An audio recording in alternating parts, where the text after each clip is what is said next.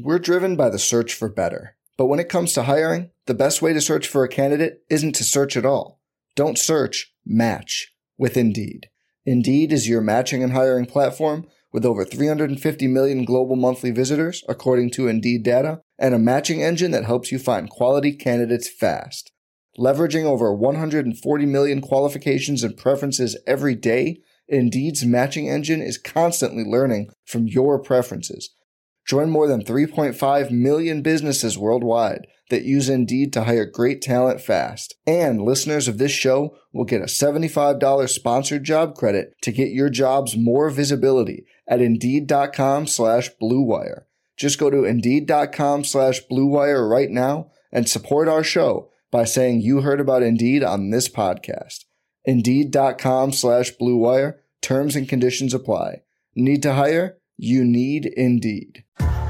What's up, y'all? It's Drewski, and I've teamed up with Mountain Dew to produce a hilarious new basketball podcast called The Dew Zone with Drewski. Learn the backstories of your favorite ballers and celebrities like Jamal Murray. Did you have like a favorite team? Was it the Raptors at the time or no?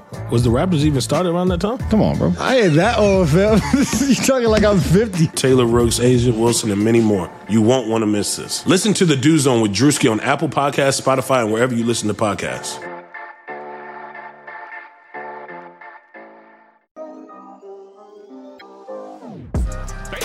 Cash me out. There you go. Nice. Horford catches, kicks, Dort for the win. It's good. Pokusevski catch fire three, and that is good. For the lead, Gilgeous-Alexander got it. The Thunder lead by one.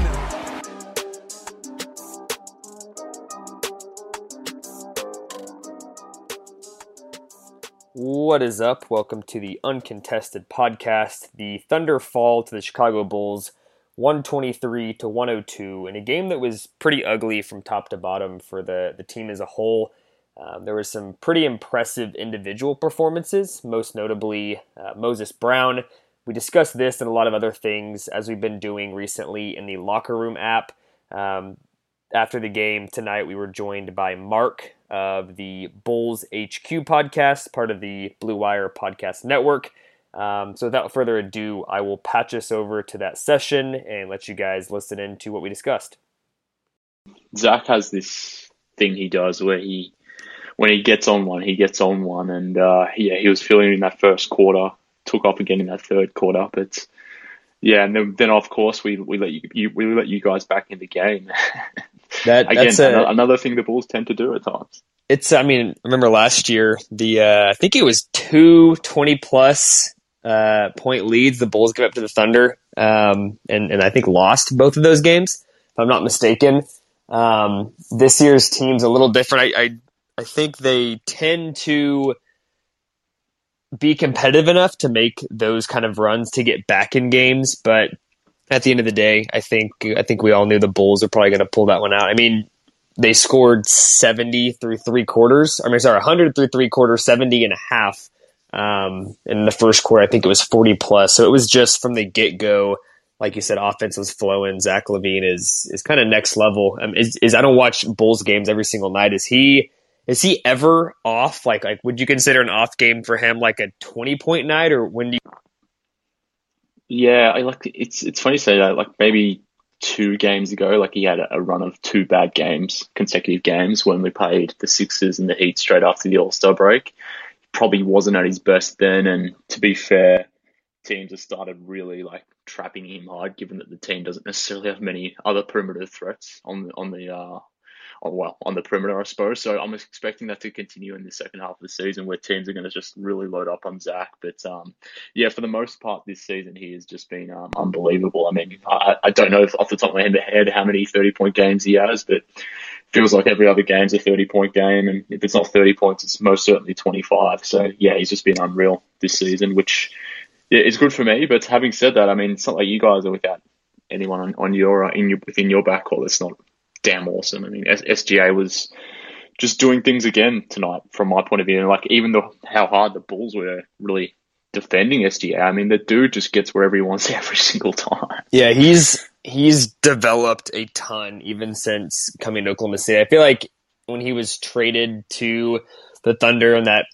massive Paul George deal. I think a lot of people were excited about the potential of what he could be, and now we're starting to see that plus more. I think like last season he really showed that he could flourish as a scorer, even with guys like Chris Paul and Danilo Gallinari and Dennis Schroeder. He was still the team's leading scorer, and this year it's been, whether he wants to get to the cup, whether he wants to score in the mid-range, he's shooting 40+% from three. And he's got the link to be a good defender too. He missed out on the All-Star game this year, but there's no question in my mind that at some point he's going to be an All-Star caliber player. I'm kind of curious your standpoint. I know the Bulls made a pretty significant starting lineup change, putting Kobe White and Wendell Carter Jr., I believe it was, on the bench to start. Satoransky and who's it? That, yeah, exactly. So what were your thoughts on that? Do you think that's a long-term thing, or is that more of a lesson learning type thing? Yeah, it's interesting. It kind of depends based on what they do at the deadline. So it could be a multi-stage thing. Let me say that. But obviously we have some synergies in terms of coaching the Thunder and Bulls, given Donovan is obviously the Bulls head coach. So I've been long calling for him this season to really start thinking about changing up the starting lineup, because previous to this change, essentially the Bulls were running out their 5 youngest guys. So Kobe White and Zach LaVine in the backcourt, and then Patrick Williams, Larry Markkinen, and Wendell Carter up front. And that specific unit had basically started all 34 games, 36 games prior to that point.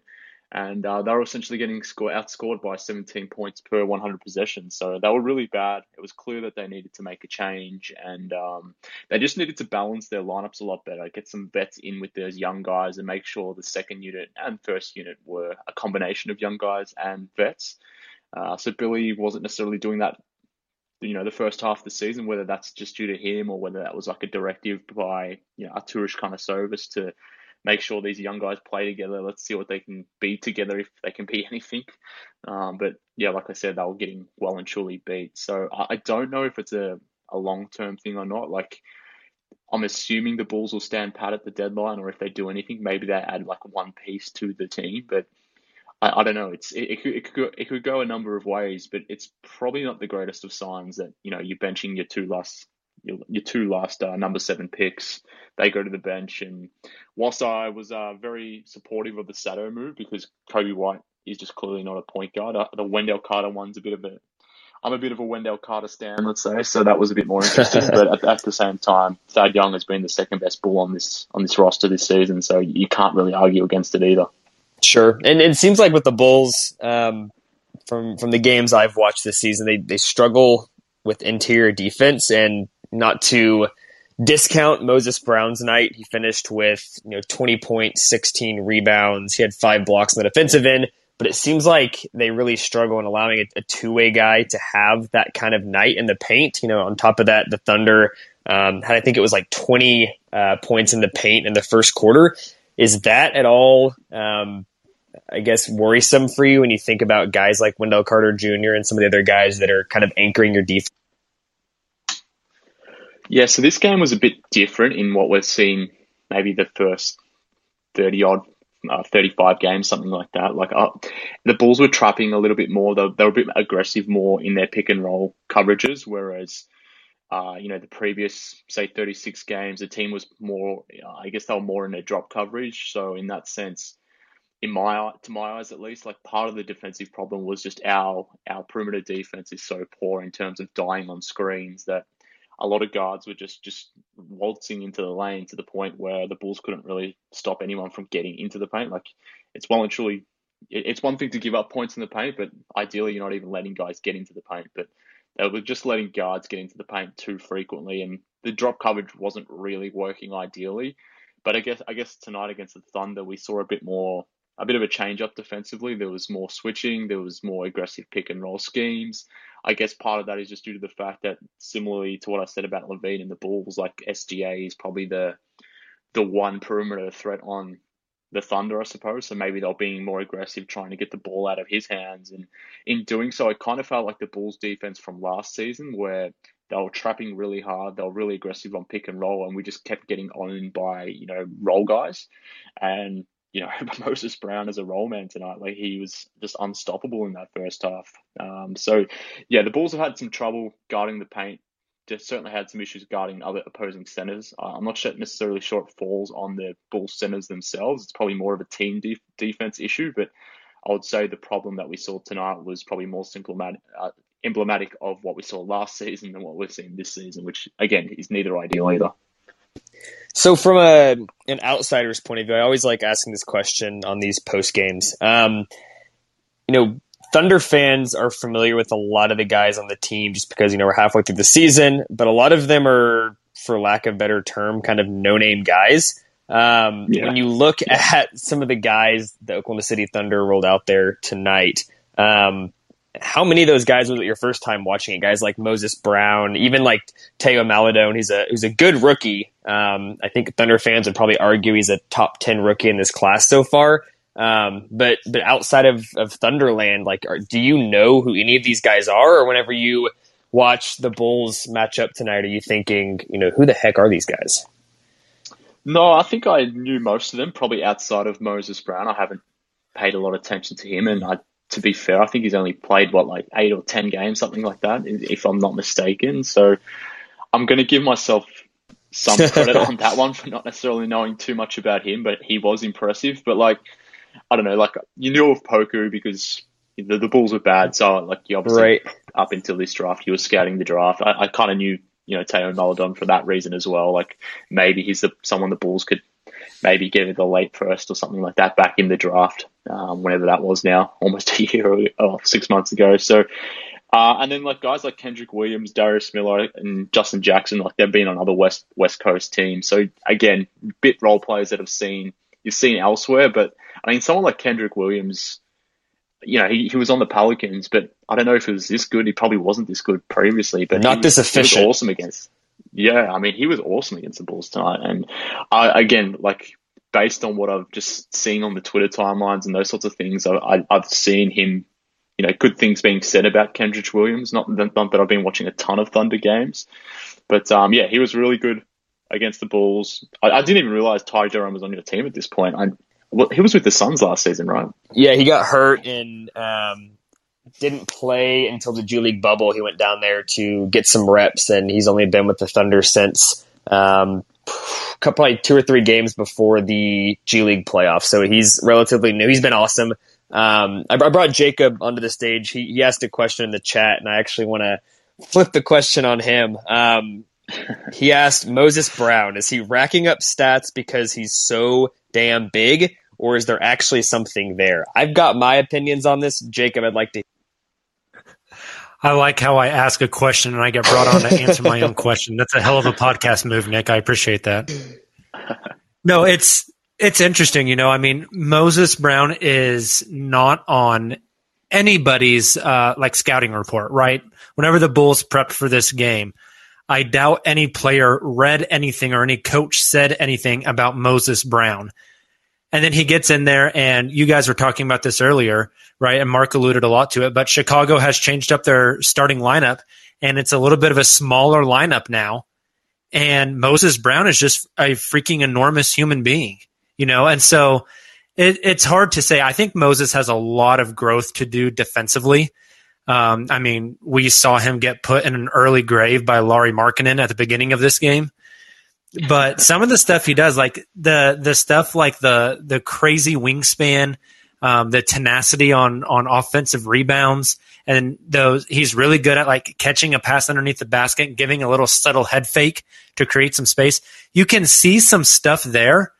I don't know if there's a place for him in the NBA in the 2020s, and yeah, he's looked great for the past few games, but I don't know. It's so hard to read the situation that I really don't know if there's actually something there, or is this just a guy coming in and racking up some impressive stats, but here in 4, 5, 6 games, teams are going to figure out how to attack him even more, throw him in pick and rolls, and just cook his ass nonstop.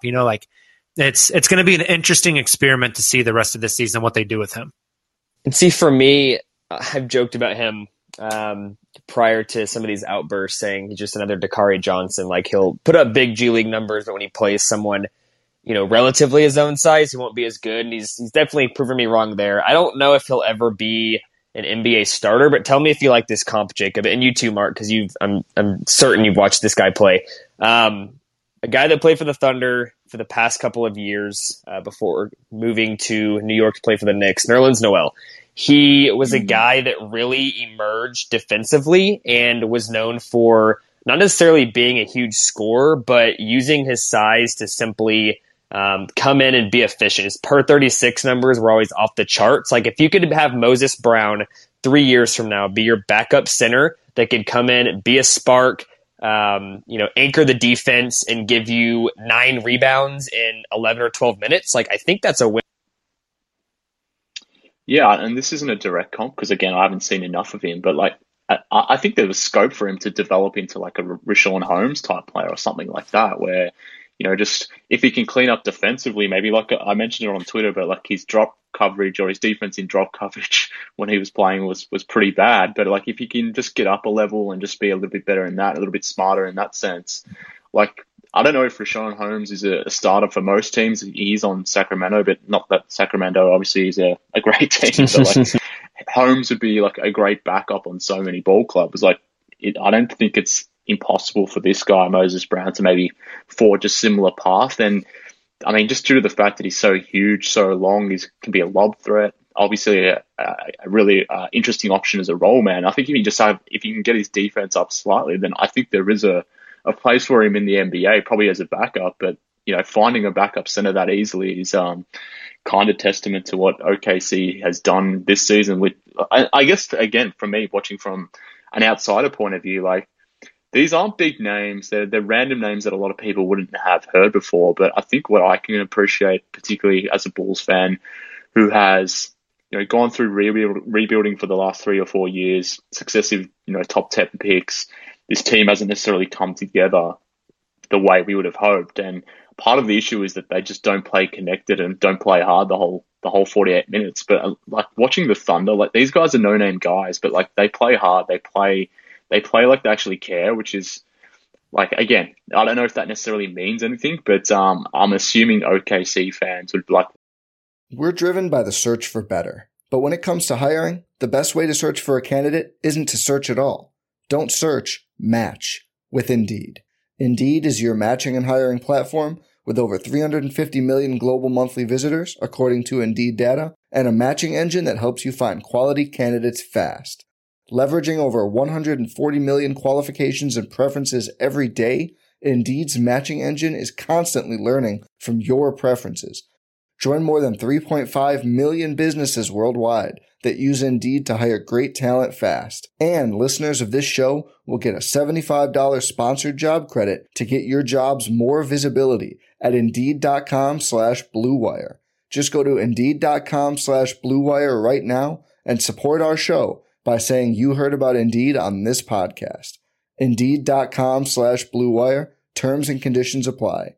Need to hire? You need Indeed. Really appreciate the fact that these guys are actually out there hustling. It's not just Kenrich Williams, like I said before. Ty Jerome came in and did his thing, and Justin Jackson came in and did his thing. I mean, Poku is a bit of a weird one, but he comes in and does his thing as well. So, like, even though these guys aren't huge names, who knows if they are, real contributors? Like, from my point of view, like, as the opposing fan point of view, like, the fact that they were able to get back in this game and just kept hustling and kept pressuring, like, you got to appreciate that, I guess.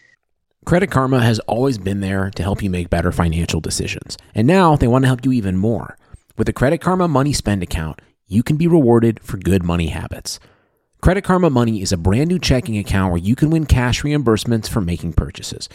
Just pay with your debit card, and if you win, you'll be notified on the spot, and your Instant Karma cash will be added back to your spend account.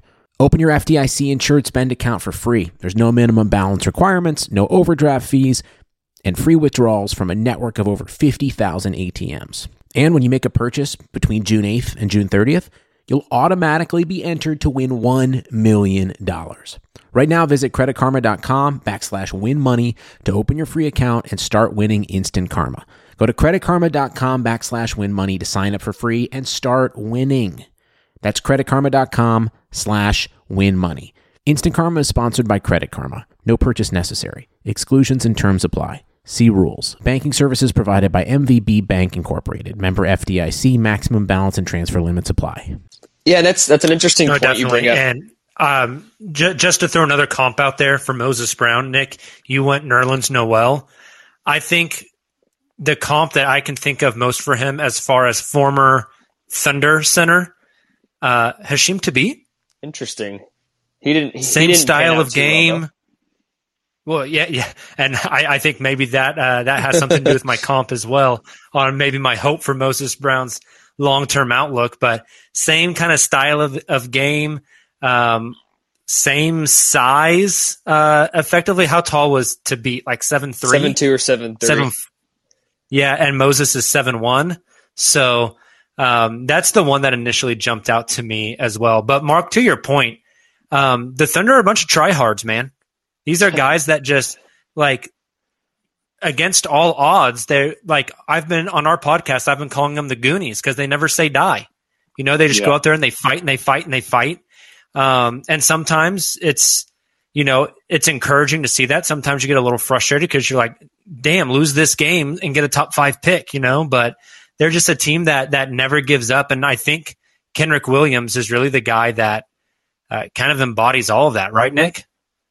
Definitely. And Mark brought up a point that was kind of interesting because Oklahoma City Thunder fans are kind of going through a phase right now where they're almost fine losing games, just knowing that you're that much closer to a top pick. And you had mentioned, even getting some of these top picks, like things haven't really panned out the way you thought they would be for continuity reasons or guys just not fitting well together. What are some of the hurdles and roadblocks and struggles that you've seen that, maybe Oklahoma City won't face the same issues, but I think it's unique perspective to hear it from your point of view, because I think a lot of Thunder fans just think, we'll get 3 lottery picks and then we'll be a contender again.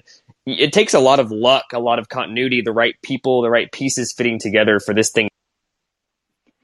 Yeah, 100%. I mean, at the moment, picks are just picks. They're theoretical. They may amount to nothing. They may amount to something amazing. It remains to be seen. But I think the difference from what I see from OKC, and again, as an outsider and as a very jealous outsider, is it kind of feels like Presti and OKC are trying to engineer their luck as much as they can. Like, ultimately, you can't control lottery balls or whatever it is, but you can control how many draft picks you go and get. Whereas comparing that to the Chicago Bulls situation previously under Garpax at that time, like, they were very content just running into the first round with that one pick that they had, not necessarily trading up or trading down or being creative.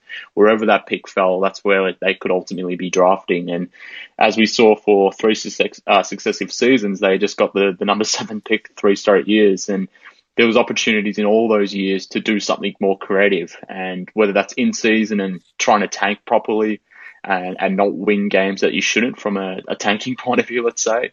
But then even on draft night, like, there was probably opportunities to go up and move up a few slots or do something more creative than just staying at pick 7. So I would be very surprised if Presti sort of takes the Chicago Bulls route, where we just sort of half-ass the rebuild, I guess, because we don't necessarily trade players for future picks. We don't do, we don't make any draft day deals. Like, the OKC have just acquired so many draft picks where maybe if your draft pick, you're on track to have the number 1 pick, but for whatever reason you get bad lottery luck, you fall down to 4 or 5 or something like that. You still have enough picks in the war chest to maybe go up and make some trades or whatever it may be. Like, you've just created more of an opportunity for yourselves, which is, it just gives you more of an opportunity to do something more creative. So it kind of feels like, from my point of view at least, like, OKC is just trying to create as much luck that they can actually create, I guess. Like, again, you can't control what happens from a lottery ball point of view, but you can control what you can control. And what Presti is doing, I'm very jealous of, particularly as a fan of a team that's sort of still going through a rebuild, but over the last 3 or 4 previous seasons, it's been quite visible at times, just sort of continuously picking at 7. And I mean, the chances of finding a real game changer at number 7, it is pretty remote. Sure. And then consistently doing that year after year, like that's problematic. But obviously OKC, with all these picks coming through and just, like I said, having so many picks, like you have the opportunity to go up into that top 3 and go grab someone like that. So yeah, I guess if I'm an OKC fan, I'm probably more jealous that this team is, or not jealous, nervous that this team is actually competitive and good and winning games that maybe they shouldn't. That's what I would be worried about more so than anything else. Oh, trust me, that's if you get on the Thunder Twitter timeline, that is certainly being talked about. So you mentioned, still kind of in this rebuild. I want to talk a little bit of Bulls, because I know we have a couple Bulls fans in here. What needs to happen at the trade deadline to get this team on the right track? And then the second part of this question, you can answer this first or you can answer it after. What is a successful season for the Chicago Bulls? Well, I'm kind of hoping we can engineer a trade between OKC and Chicago, to be honest with you. I don't know what the status is with George Hill, but I wouldn't mind getting him on Chicago. He would be a nice add for a playoff push. And I don't know, it kind of depends on who you talk to. Like the Bulls are sort of hovering between, at least among the fan base, like do we push towards the playoffs? Do we try to add a piece or two to the roster to shore up the rotation for a playoff push, given that the East is so open beyond the top 4 seeds, let's say? But then you've got other people that maybe think, this team isn't really where it should be, that the players beyond Zach LaVine and Patrick Williams aren't good enough or don't amount to enough, that maybe you start to trade guys like Lowry, Wendell, Kobe, even Thad Young. You trade these guys, get whatever assets you can, and do a mini tank, and head towards this draft with trying to get your hands on a top 3 pick or whatever it might be. So there's 2 school of thoughts. I'm in the camp that suggests that the Bulls should try to win now as much as they can, just due to the fact that Zach LaVine has taken the leap that he has, and he's an unrestricted free agent next season. So if you miss the playoffs this season, you go towards another tank next season, or like a reboot of the rebuild, let's say. And then, his 8th year next season is another losing season. Do you risk losing Zach LaVine for nothing in free agency? So I'm more of the opinion that I'm worried about losing LaVine and him being the only real all-star on this roster, or the only guy that looks like that at this point. Like, I'd be worried about losing him. So I'm trying to win now. I don't know what the Bulls will do. It's sounding like they're going to stand pat, but if anything, I'd like to see them add a player or two, because as you saw tonight, like that second unit that the Bulls have isn't really good at creating shots, and that's part of the problem with the whole Kobe White experiment at this point, and the team just, for whatever reason, didn't really invest in a point guard, which is why I'd kind of like to get George Hill in to maybe stabilize things a little bit. I know he's not a pure point guard, but maybe OKC and Chicago can arrange a trade. We can send you a second round pick for George Hill or something like that. I think a second round pick, Presti probably hang up. I think he's got a lot of leverage here with George Hill having a team option for next year. That's not just being a rental. So it'll be interesting to see if he is moved, what he's moved for. I want to talk a bit about Lowry. Kind of an interesting situation. Impending restricted free agency. He's a guy that you could definitely get value for, even though the team that's trading for him knows they're going to have to give him a pretty significant payday. What are your thoughts on Lowry? What does he bring to the table? Obviously, his injury concerns are huge, but what would it take for you to be happy with a trade of Lowry? Like, what would it take the Bulls getting in return for you to say, okay, that was definitely worth, For me, as someone who's not a big Lowry guy, it wouldn't take a lot, in part because he is a restricted free agent coming up. I don't know what his value necessarily is, and I don't know what he's necessarily going to command, and I'm kind of scared about what he will command in free agency, given that this free agency crop isn't that great. There are a lot of teams that will have cap space. His cap hold is $20.1 million. I'm very fearful of paying that amount or even more, which I think is a real possibility that he does get that money from some other team if it's not Chicago. So I would be looking to move Lowry personally.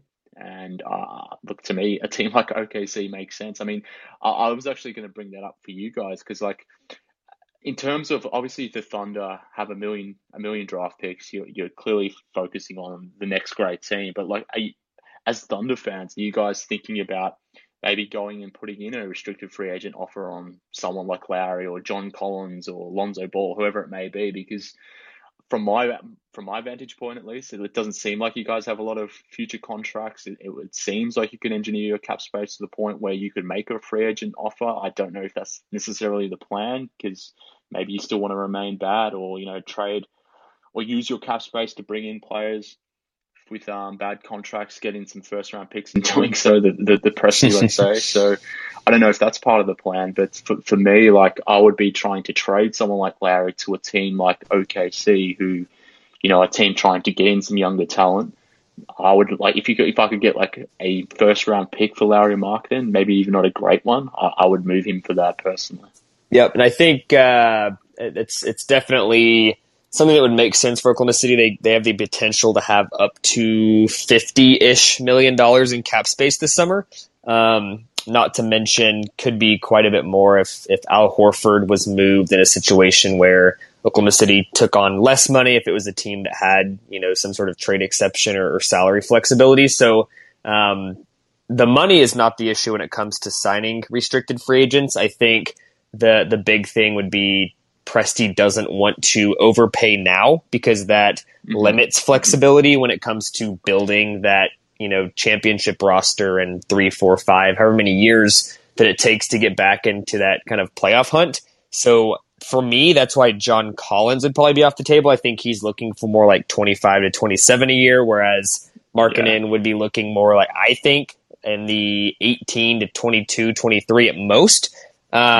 So yeah, I think he would be a great fit. It's only issue there is Darius Baisley is very highly thought of within the organization. You didn't get to see him tonight, but he plays starting power forward normally, and I think he's a small forward long term, but things would get interesting there with two young guys really fighting for that power forward spot, and even Isaiah Roby, who's been impressive playing power forward and center this year. So I'd love to see a deal be done if Oklahoma City could trade a pick that was, a future, maybe one of those future Clippers picks that likely won't be in the lottery and will be a later first, and then maybe some other sort of young asset that's not near as good as Lowry, but still gives you some sort of upside in a young guy. I think that could work. So that's an interesting topic there. I know we're coming up on about 30 minutes here, so I want to wrap up with just another trade conversation here. Otto Porter Jr.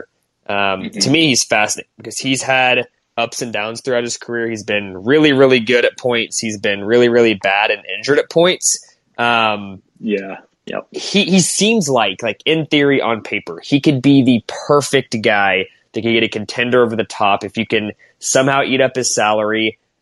He can shoot the three. He's long. He has the ability to play defense. I guess if you were a contending team, or you were the GM of a contending team, is it worth trading assets for Otto Porter Jr.? Or if you're a contending team, are you waiting for him to hit free? The thing with that makes it difficult with Otto is his contract. So he's basically got $28.5 million, and matching that contract alone is going to be difficult. I'm assuming an elite team that may want someone like Otto would struggle to get to that number. And I guess part of the issue there is even if you can make the trade, can you trust this guy to remain healthy? I think he's played basically 50 games for the Bulls since he got here essentially 2 years ago. So he is a flight risk from an injury point of view. Can you find a trade that makes it work? I think it would be extremely tough. So I think those contending teams would be hopeful that Otto could be bought out, which I don't think is going to happen. So I don't think that would be something that occurs. But the main trades that we've seen speculated, not that there's any rumors to them or any substance to them, but has been swapping out Otto Porter for Andre Drummond or something like that. That's the level of attention that Otto's received at this point. I was hopeful coming into this season that if he could remain healthy, he could play 30-odd games, prove that he's that two-way player that maybe he was in Washington, that maybe a team would bite on someone like Otto, and perhaps you could use this huge contract to bring in. I was actually hopeful of making a trade in the offseason of bringing in CP3 to Chicago, using Otto Porter's deal as a main part of that. But I think at this stage it's probably unlikely. I think he's going to remain in Chicago just due to the fact that his contract's too huge. He misses too many games, and he's probably more of a free agent buy for a team like the Warriors or the Lakers or whatever it might be in the offseason. Definitely. Cool. We'll go ahead and wrap it up there. Thanks everyone for joining this session. Again, Thunder fall to the Bulls 123-102. See you guys.